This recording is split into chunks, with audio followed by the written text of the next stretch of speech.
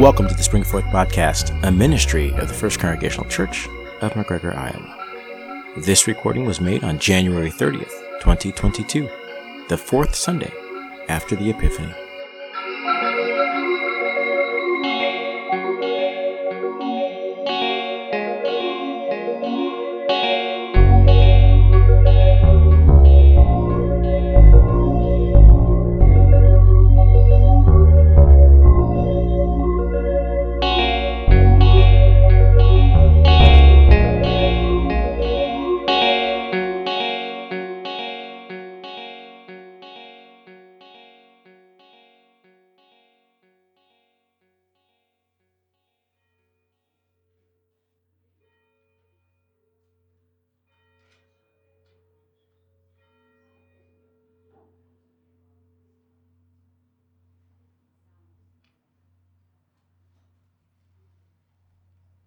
Good morning. Our announcement sheet is out and gives you all the highlights for the coming month.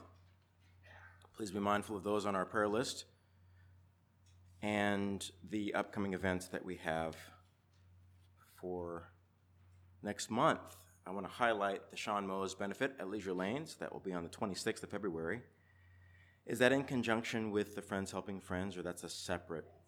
Okay, but Friends Helping Friends also is? They're just collecting any donations. Okay, all right. So one is ongoing, and then there'll be the signature event on the 26th for Sean as he looks forward to improvements on his health, and as they generate the funds to advance his treatment. The Super Bowl of Caring will take place on February 13th, and there's a little write-up that you might have received on your way in. I just want to share this. Through this mission, young people learn to make a positive difference in the world. They collect money for the Clayton County Food Shelf. Last year, 28 Clayton County area congregations participated in a total sum of $3,487.46 towards this Super Bowl of Caring. TackleHunger.org. This is an opportunity that we will have on the 13th where we set a bowl or a dish out in the back for free will offerings. Is there anything on the announcement sheet or in our minds that we would like to highlight for today? Anything? Okay.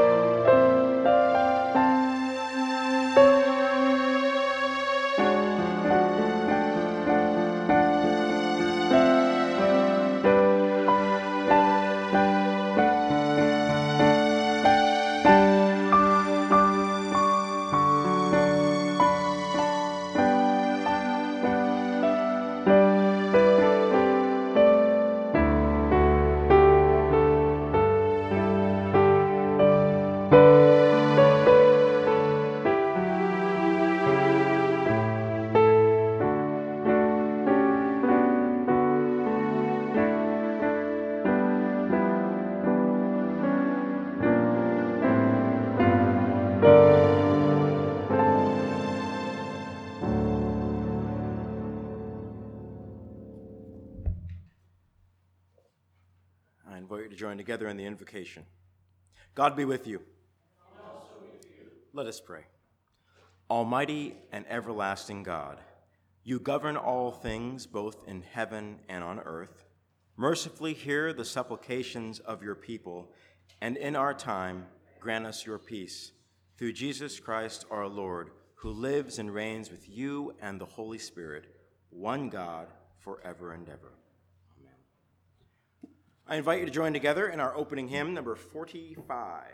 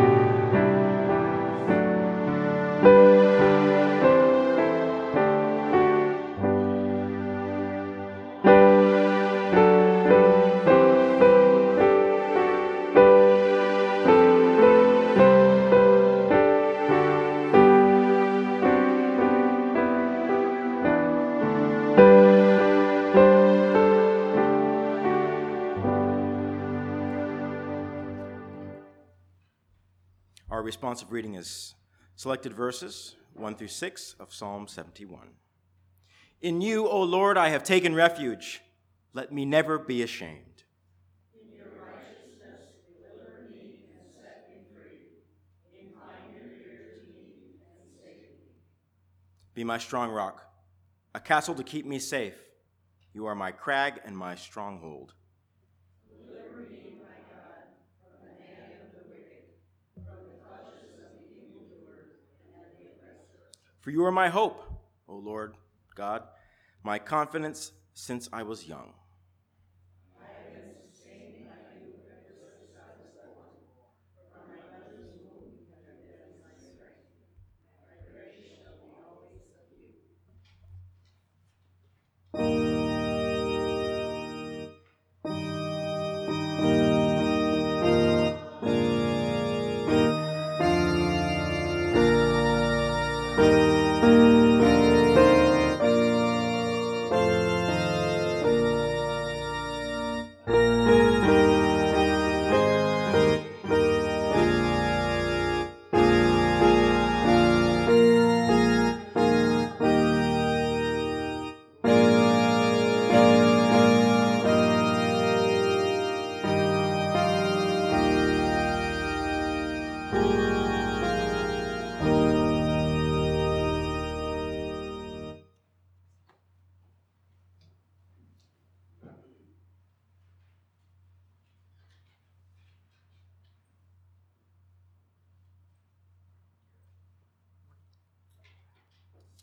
The Old Testament reading this morning is from Jeremiah 1, 4 through 10.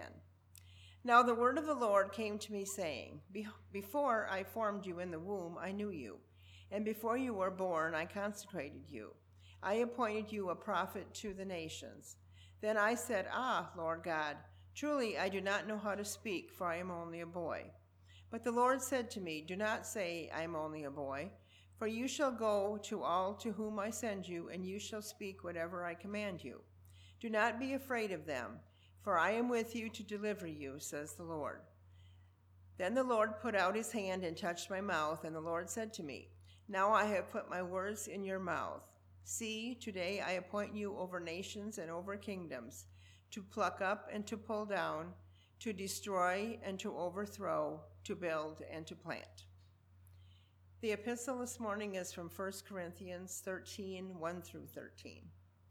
If I speak in the tongues of mortals and of angels, but do not have love, I am a noisy gong or a clanging cymbal.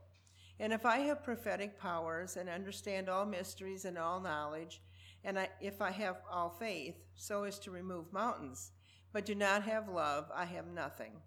If I give away all my possessions, and if I hand over my body so that I may boast, but do not have love, I gain nothing. Love is patient, love is kind, love is not envious or boastful or arrogant or rude. It does not insist on its own way. It is not irritable and resentful.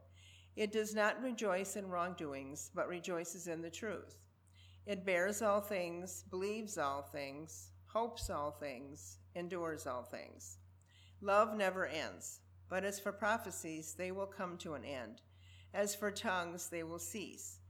As for knowledge, it will come to an end. For we know only in part, and we prophesy only in part. But when the complete comes, the partial will come to an end. When I was a child, I spoke like a child. I thought like a child. I reasoned like a child. When I became an adult, I put an end to childish ways. For now we see in a mirror dimly, but then we see face to face. Now I know only in part, then I will know fully, as I have been fully known. And now faith, hope, and love abide, these three, and the greatest of these is love.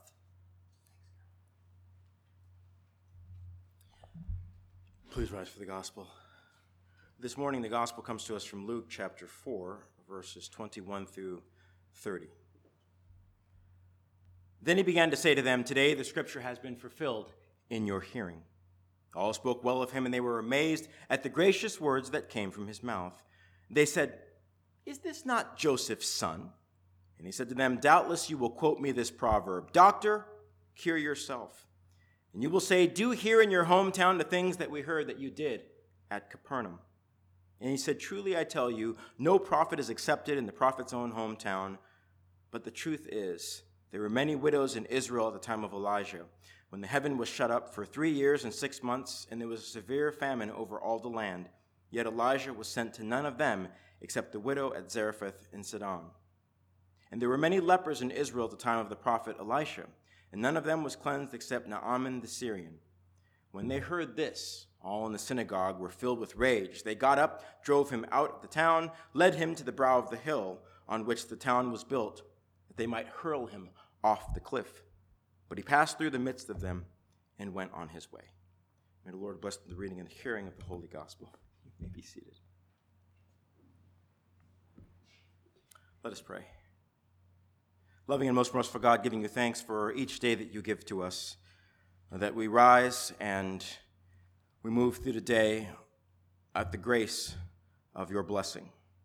And so for this moment that you have given us, that we might take some time to reflect on your many mercies and the contributions that you have made to our lives. Give us a moment that we might just be able to acknowledge you and the opportunities that we have to serve you. May you strengthen us in our resolve that we who would dare to be your witnesses would be consistent and bold in our faith, and that we would carry you with us both in good seasons and in poor seasons. But in all, guide us and strengthen us. May the words of my mouth, the meditations of our hearts be acceptable to you. Bless, keep us now and always in your name. Amen. Would you be disappointed if you had learned today, that you might learn, that we have misused the 13th chapter of 1 Corinthians? This was something that has recently come to my attention as I was reading some commentaries on the 13th chapter of 1 Corinthians, which is a continuation of this text that we've been moving through as Paul is speaking to a community of faith. It's a widely popular passage that has been used in many a wedding, and perhaps that's maybe where you have last heard it read. And why not? It mentions love, and it mentions love is usually the preeminent theme at a wedding. So what's the problem with using 1 Corinthians chapter 13 at a wedding? The problem is that reducing this text to the limits of defining a romantic love distorts Paul's reasons for writing it. The passage follows the previous description of the role of spiritual gifts and the importance of the members of the body. Paul is speaking to a community in crisis.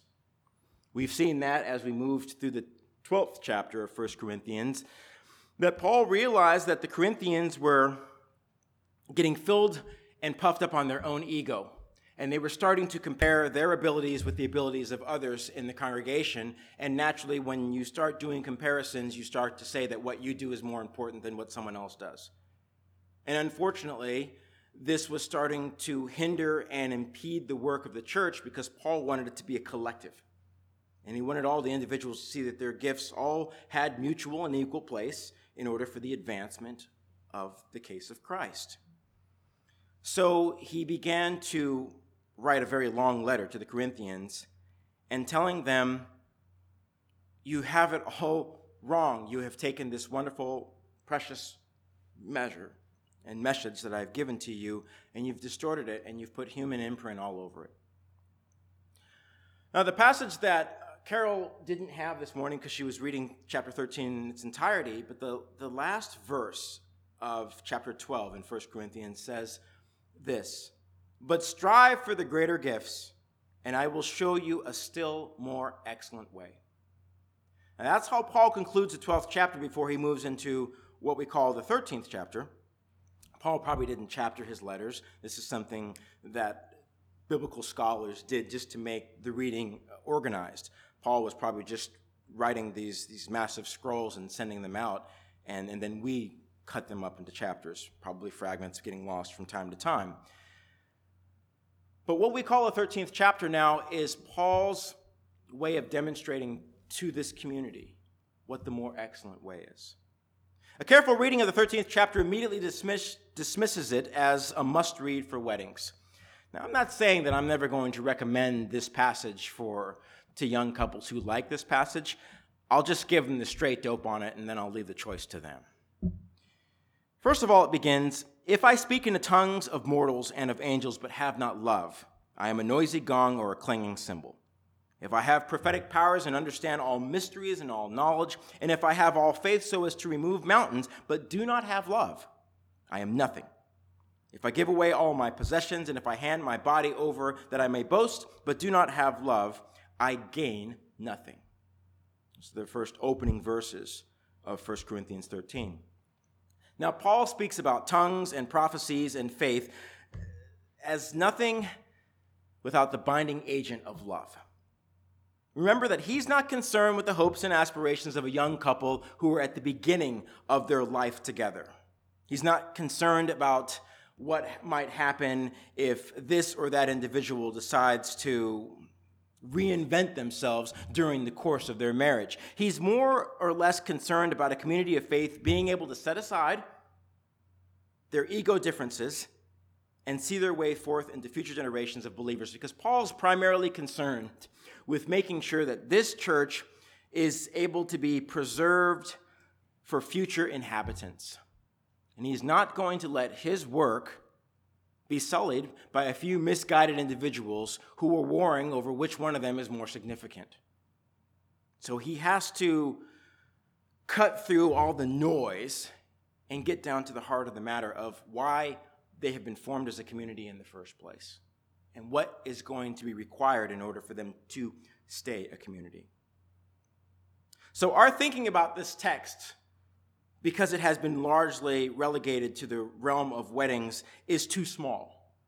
That's why this thrust is often lost on us, because we have been numbed into believing that is a wedding passage. I don't even want to see a show of hands, but when Carol started reading it this morning, you probably all thought, oh, that's that one they always use at weddings.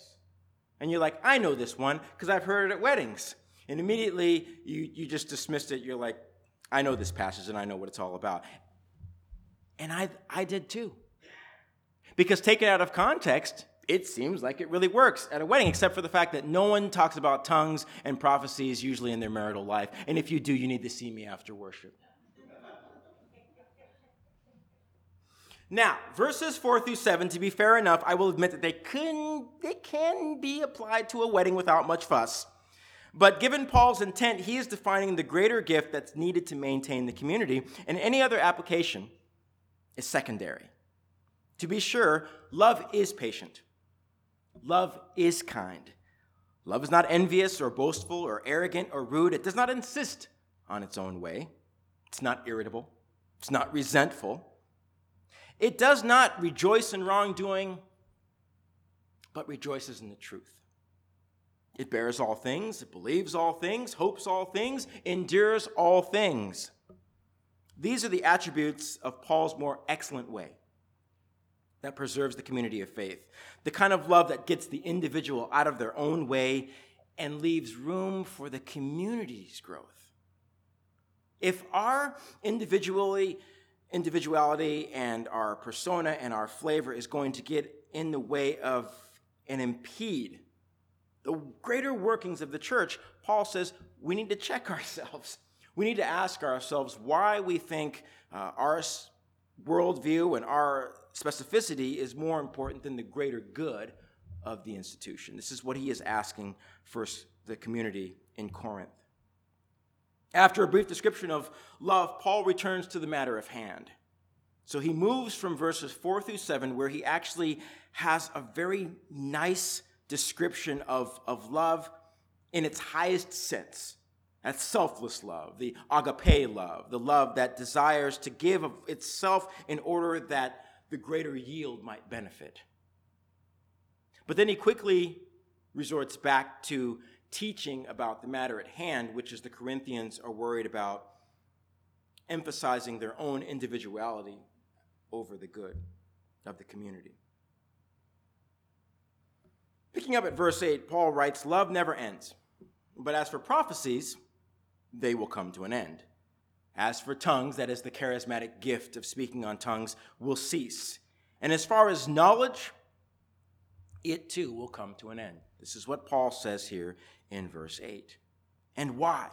Because we have limited spiritual knowledge. We have limited spiritual knowledge from our end. We only know in part and we prophesy only in part. Paul says this right here in verse 9. And in verse 10, he says, when the complete comes, the partial will come to an end. What is the completion? The completion is when we pass from this existence, this physical existence, which we have come to know as life, when we pass from this realm and we go into that life that Jesus says has been prepared for us, which we can only intimate at. We have no idea what that realm is going to be like. We hope for that one. We long for that one. But we have no hard and fast definition of what that life to come is like. But then when that life does come for us, when we do inherit that new incarnation, that new realization, then everything that we did not know, everything that was diminished, the wisdom that we lacked on this side will be made known to us. Partial will now be complete. Now, Paul imparts an example to the elders of the community, something that they will appreciate and relate to. And this is something that I think just anyone with any years of life can relate to. It starts up at verse 11. When I was a child, I spoke like a child. I thought like a child. I reasoned like a child. When I became an adult, I put an end to childish ways. As I think about it, Paul is, in a not-so-subtle way, telling the Corinthian church, telling the community of faith at Corinthians, stop acting like children. He says that it is time to stop being arrogant and rude and insisting on our own way. Paul is saying to the Corinthians very plainly, it's time to grow up.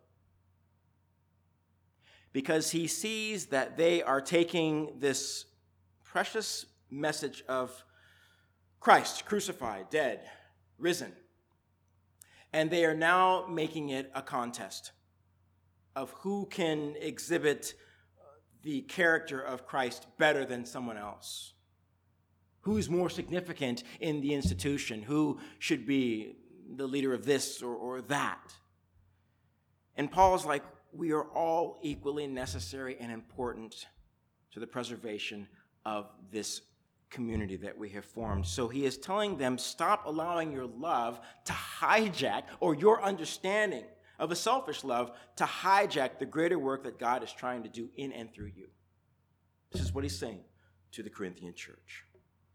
So Paul proceeds to close out this chapter by giving some assurance to the community. In verse 12 he says, "For now we see in a mirror dimly, but then we will see face to face. Now I know only in part, then I will know fully, even as I have been fully known." It's this verse that Laura had mentioned to me is one of her favorite in all of Scripture, because there's that sense in which Paul recognizes that even from his limited capacity, even from his human weakness and his human frailty and his confusion, that even though he is not entirely sure about his own abilities and his capacities, and sometimes he doubts himself and second guesses himself, he has been known fully and entirely from the formation of his being until his last dying day by God.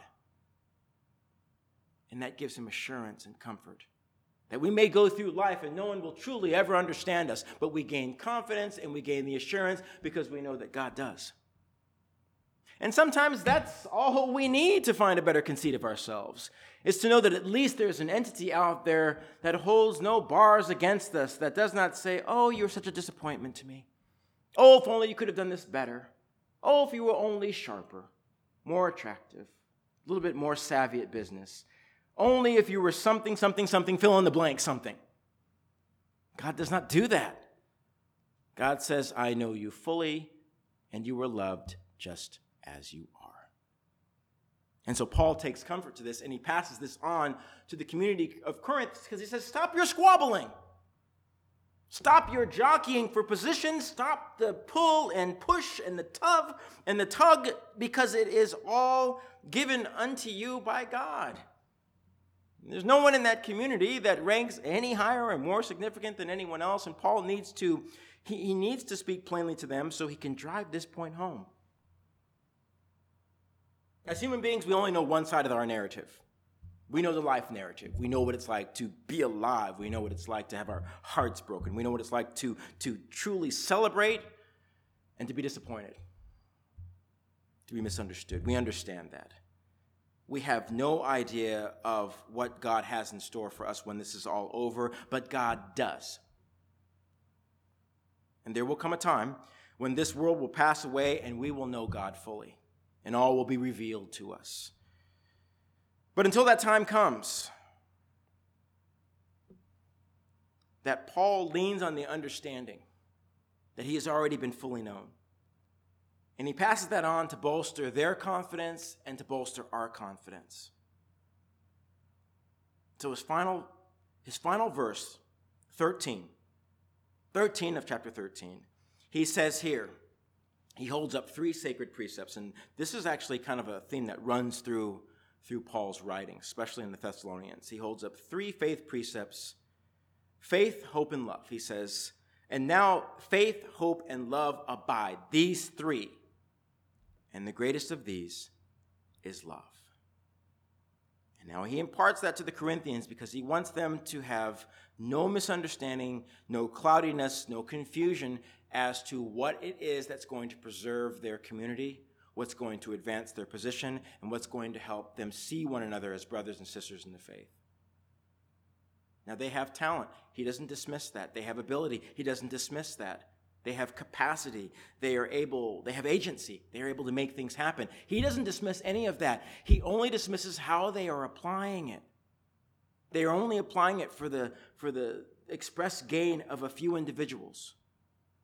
They are only applying it for the elevation of themselves. And Paul says that's where there's been the collapse. That's where the vacuum has been created. So he comes and he brings all understanding back to the collective and the wider good. That there really are only two relationships that we have in this world for those of us who are people of faith. We have our relationship with God. We have our relationship with one another. And one has to inform the other, right? That vertical relationship, which is, I don't know of a better way to describe that sort of vertical relationship of the spiritual relationship that we have with God. That has to inform our relationship, the perpendicular with one another. If it does not, communities that are designed to support and encourage and elevate one another will collapse, will dissolve, will become infected with ego, and we will not want to be a part of them because we get enough of that outside in the world and in the workplaces and in our schools and in our families. And we're like, you know what? If I want to be disrespected, I can go home for that. I can go to work for that. I can go and sit down with a review with my employer if I want that. If I want to be elevated and I want to understand that I stand as an equal with the person who's across the pews from me, I go to church for that. I go to church for the collective understanding that each and every person who is here belongs here, needs to be here, and is absolutely essential to the advancement of this gospel. But it is a shame that unfortunately our churches have missed that point. So whoever's hearing 1 Corinthians 13 today in various houses of worship around the globe, may the thrust of Paul's intentions to bind a community together be not lost on any ears who have the power to hear these words.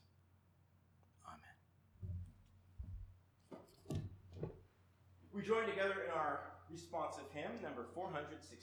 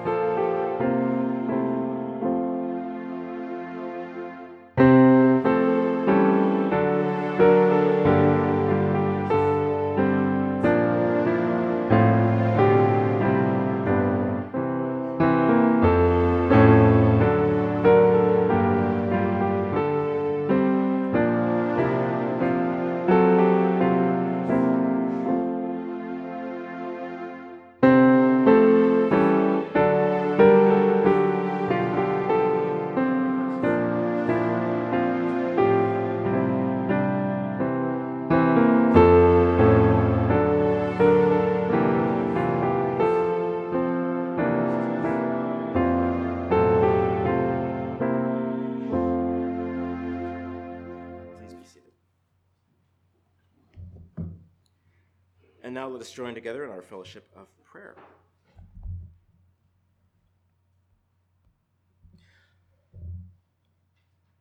We present ourselves to you this morning, God, that you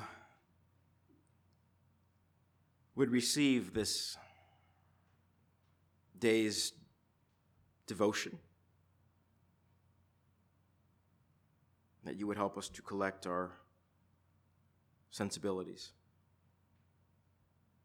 that you would prepare us for the week that lies ahead. A week for which we already have some rough estimate of what will be required of us. So today we take stock of your presence with us. Sometimes we are most mindful of your presence with us in times of worship, devotion, Bible study. Maybe even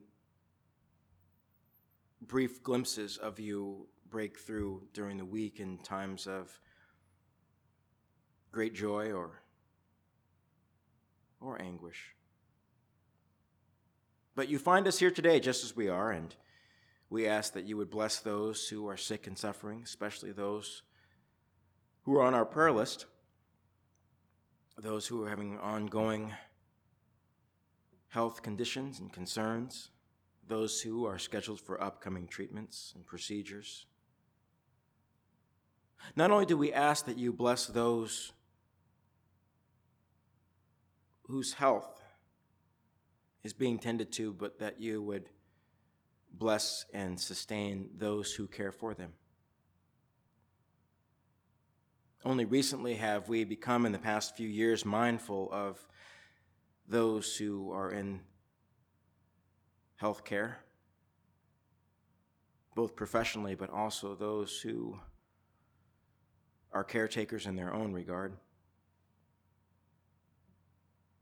Only now have we raised them to prominence to realize the absolutely indispensable role that they do play, one that we don't think about until we need it. As with most things, you never know what you need until you need it. But then when you do need it, you're so grateful that you are able to have it. So I ask that you would breathe new life and hope into those who are caring for those who are ill, as much as I ask that you would guide those who are ill towards better health. That you would mend both bodies and minds, because you can do that. And sometimes we don't ask you enough to do these things because we don't want to bother you. But you always seem to speak to us in scriptures and say, please, no, bother me. I need to be bothered. So we thank you that your lines are always open to us.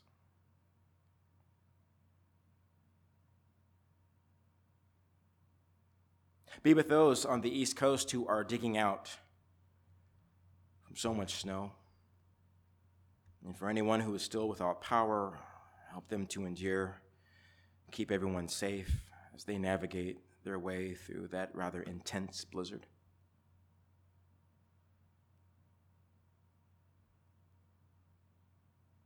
As you set us here today, we offer to you our own prayers and regards, that you would give us strength, bread for today, bread for the journey. Receive the prayers that we set before you today in your name.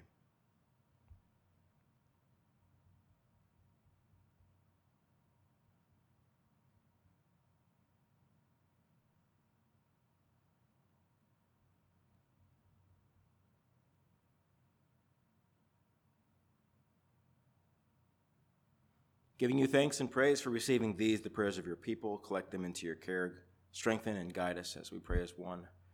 Our Father, who art in heaven, hallowed be thy name. Thy kingdom come, thy will be done, on earth as it is in heaven. Give us this day our daily bread, and forgive us our sins, as we forgive those who sin against us. And lead us not into temptation, but deliver us from evil. For thine is the kingdom, and the power, and the glory forever. Amen.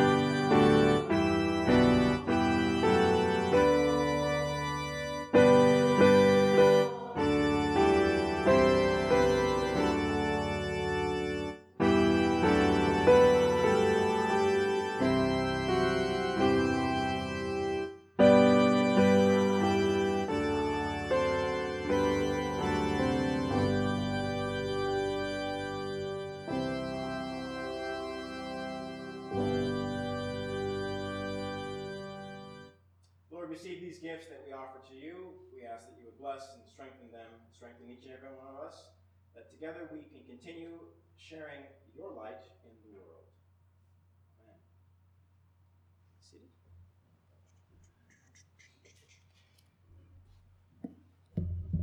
Let's join together in our covenant.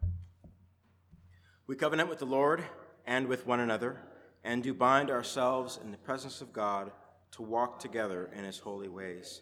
We will strive to be doers of the word and not hearers only, to be firm in faith, quickened in hope, and constant in charity. And we will consecrate our time, talent, substance, and influence as earned heirs of God and joint heirs with Christ. Whenever I flub that, I just let the congregation carry me. That's what we're supposed to do. Loving and most merciful God, we thank you for the opportunity to come and reboot ourselves for the week that lies ahead. And to do so with little opportunity for worship is always a little extra special touch. For whatever we're going through right now, or wherever we find ourselves, whatever thoughts are swirling around in our head, or our desire to have warmer weather, we ask that you would meet us collectively at that altar, and that you would forgive our childish notions in lieu of something a little bit more becoming of servants of God. But you'll forgive our times when we've done things our own way, because that's how you do. So allow us to begin again and to be enriched by the opportunities to serve you and one another. Amen. On the night in which Jesus was betrayed, he celebrated the Passover meal with his disciples. He took bread, he blessed it, and divided it, and says, "This is my body given for you." They shared the cup of the covenant, Christ's blood shed for the remission of sins.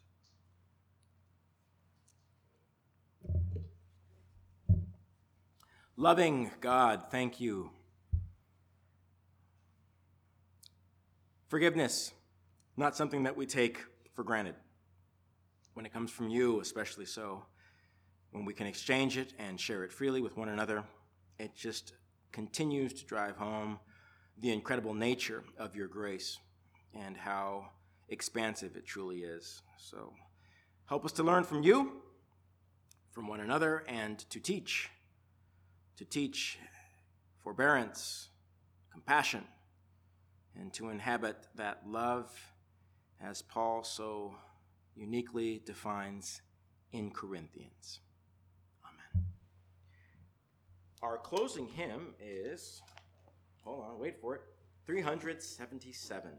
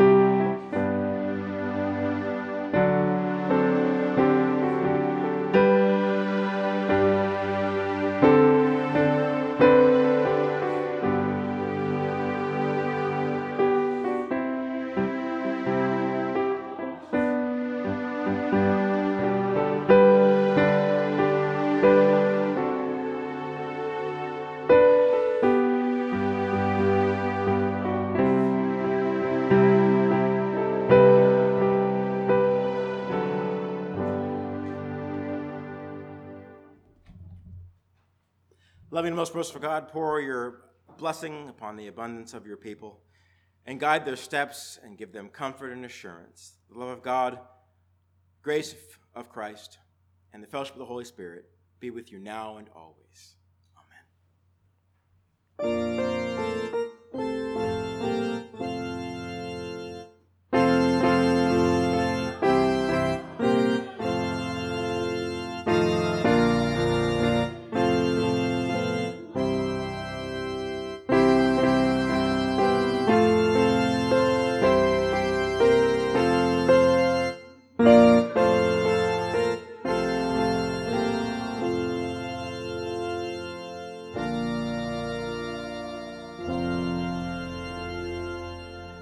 Go in peace, serve the Lord.